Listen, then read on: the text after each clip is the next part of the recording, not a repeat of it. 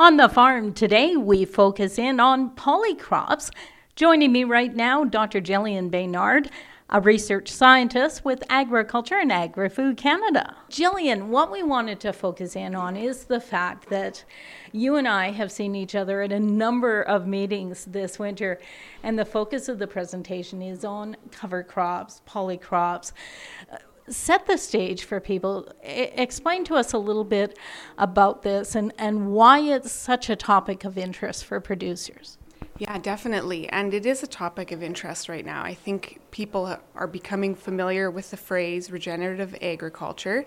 And what that means is looking at agricultural practices that build soil, that are good for the environment, but also provide economic returns for your farm. So in a forage system, we're exploring the idea of cover crops, so that will help build your soil, might provide other benefits like weed control or increased productivity, but that you can also then use that plant material for forage, which gives you another benefit from that crop. So for producers, when we're talking about this, we can really look at setting up quite a diverse mix here, can't we? And there's a number of benefits by doing that. Yes, so a lot of the buzz is around increasing your species number or increasing that diversity to provide different benefits. So you might have legumes in your mix to fix nitrogen, things like peas. You might have brassicas like radish to control weeds. And then again, to focus on our forage quality, you might have some cereals to provide good fiber and roughage for your animal.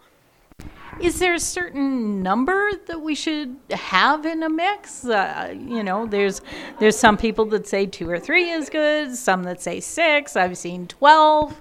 Yeah, that's a great question. The number of species, people always want to know, well, how many do I need? And I've heard upwards of 18 or 20.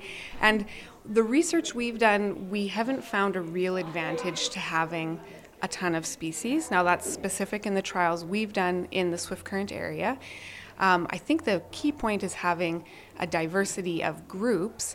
So like I said, a legume and a brassica and a cereal, but not necessarily is it a requirement to have a really high number of species, because that provides a big cost or expense and also some complications for seeding considerations.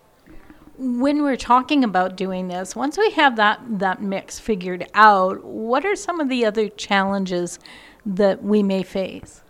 Yes, so once you have maybe some species selected, my first sort of tip would be make sure what you want to seed will actually grow in your area. Talk to your neighbors, talk to seed reps, talk to the ag ministry people.